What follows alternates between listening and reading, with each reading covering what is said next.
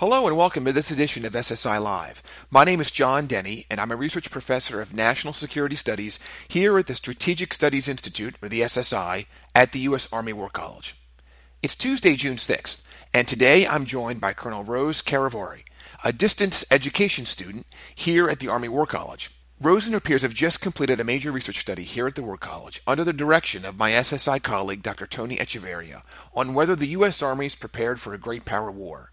Specifically, the research team has spent the last 9 months examining issues surrounding the expansibility of the Army in the event of a great power war involving the United States. Now, listeners will know this is the latest in a series of podcasts on the interdisciplinary student-faculty research team led by Dr. Echevarria. Now, Rose is part of the project focused specifically on military intelligence, and I've asked her to join us today to discuss that. Rose, welcome. Thank you very much, John. Thanks for having me. Now, Rose, as I mentioned, you are a distance education student at the War College, and you were the only member of this research team that is a distance education student, what we call a DDE student, not a resident student in Carlisle. Let me first ask you about how you fit into the team and what that dynamic was like and what the benefits were of having you on that team.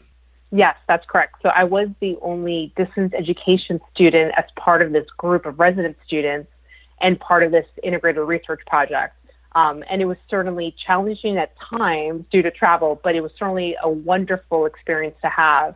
You know, I was able to bring my current thinking from my current position at a 4-star level headquarters, specifically CENTCOM, to the team and to the project.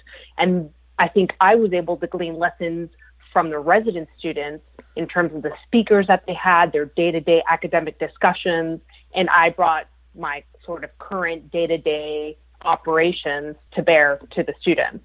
So really it was mutually beneficial to both sides, as I think the best description is we were merging the field and academia together for this project. Well, let me ask you now to tell us a bit more about your specific topic, military intelligence. How did that fit into the broader project? My topic was a deep dive into military intelligence. There were 2 deep dives. There was SOF and military intelligence.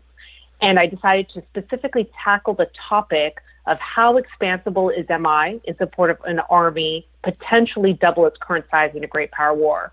And I did this personally because I've been an MI officer for 20 years now, and just thinking through what I'm doing day to day, my current position, my current job at CENTCOM, and what that meant in terms of MI operations in the last decade and just historically.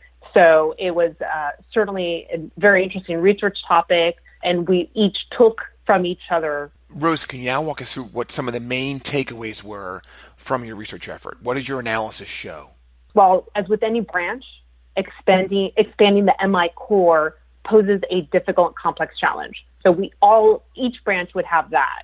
But what's different about MI is that we're really fortunate, I would say even more so than other branches, that we could draw resources from what's called a larger intelligence federation.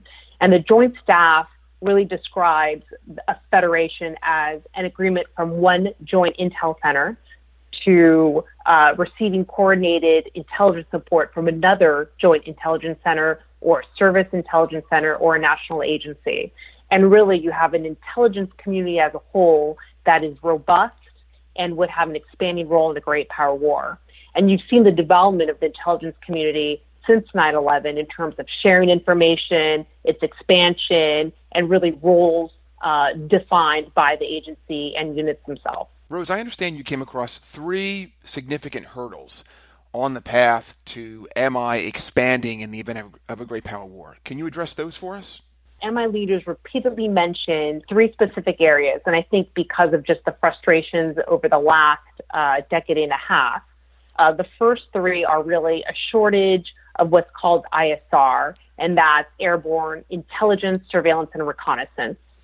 Secondly, limited PED processing, and PED is the processing, exploitation, and dissemination of information. And lastly, not having enough counterintelligence and human intelligence capacity. So really with ISR today, everyone wants to be able to see what the enemy's doing, and not having enough assets to fly over either with UAVs sort of frustrates commanders on the ground, and not getting a good intelligence picture. And then PED, we have so much raw data coming in now not having the people or the technology to take, the tons of metadata of that in raw data and to be able to convert it into intelligence is also another frustrating factor. And then lastly, really developing the human capacity that simply takes time. And so what I really learned from these senior leaders was the need to prioritize and rank the MI specialties from what's hard to get and hard to develop in terms of the depth, the complexity, the training needed, and certifications against those that are a little bit faster or take what I would call, in quotes, less skill, and really develop a pipeline of trained people. And what I found is you can't really take someone off the street and have them become a humanter or counterintelligence person. It really takes time to develop your SIGINT analysts, your cyber analysts, your human and counterintelligence analysts. And really what that means is training is a choke point. We really need to get creative on how to expand training and how to develop these particular analysts thoroughly yet quickly. And there is a role for technology to play here. I don't think we could ever, or should we, take people out of the intelligence loop. But sorting through all of that raw data that I mentioned previously with technology can certainly increase our throughput. Another find was that synchronizing intelligence plans is essential. And at the beginning of 9/11, you really had disparate intelligence agencies operating throughout the battlefield, along with tactical and operational units, and everyone was sort of duplicating efforts. So what we found is synchronizing intelligence plans helps us not duplicate collection and analytical efforts. So at every level, whether it's tactical, operational, and strategic. And lastly, my paper brings up the use of pre-positioned forward-based facilities. So there is the potentiality they may be targets for kinetic strikes, but having these forward-deployed hardened structures with the right communication servers and systems really comes in handy when we need to make strategic use of them. So you could really have sort of a jump team, an interagency team that could go to this hardened structure and get set up quickly and start doing the analysis and fusion that they need to be doing. And Rose, before we get to your recommendations, I want to go back to something you just mentioned. One of these consistent themes that you've come up with in your analysis is the fact that there are hurdles to be overcome, or perhaps obstacles, in terms of sufficiently well-trained human resources. But we're talking about the active component for the most part, I think, to this point. What did you find with regard to the role of the Guard or contractors in terms of how they might help to overcome some of these shortcomings you've identified? So they are definitely a plus in the MI field. The Reserve and the National Guard today play a huge role in operational level intelligence support. And what I found in my research and my interviews was really that they would just increase their capacity. So MI Reserve capacity, if you look at the role of the MERC today, which is the Military Intelligence Readiness Command, they would not double, but they would add 2 extra brigades to their structure. And if they were added in the planning of major combatant commands, it would account for them in terms of the TIPFID or what they would need to use to deploy forward to full-scale conflict. And likewise, the National Guard really provides, at all levels, strategic, operational, tactical support to military intelligence, and they would fully mobilize to increase MI support. I think for them, there's more of a domestic role should there be a need for CONUS Homeland Defense, Homeland Security, but that can easily shift to FBI and sort of homeland structures, and they can move forward and mobilize once those homeland security requirements are met.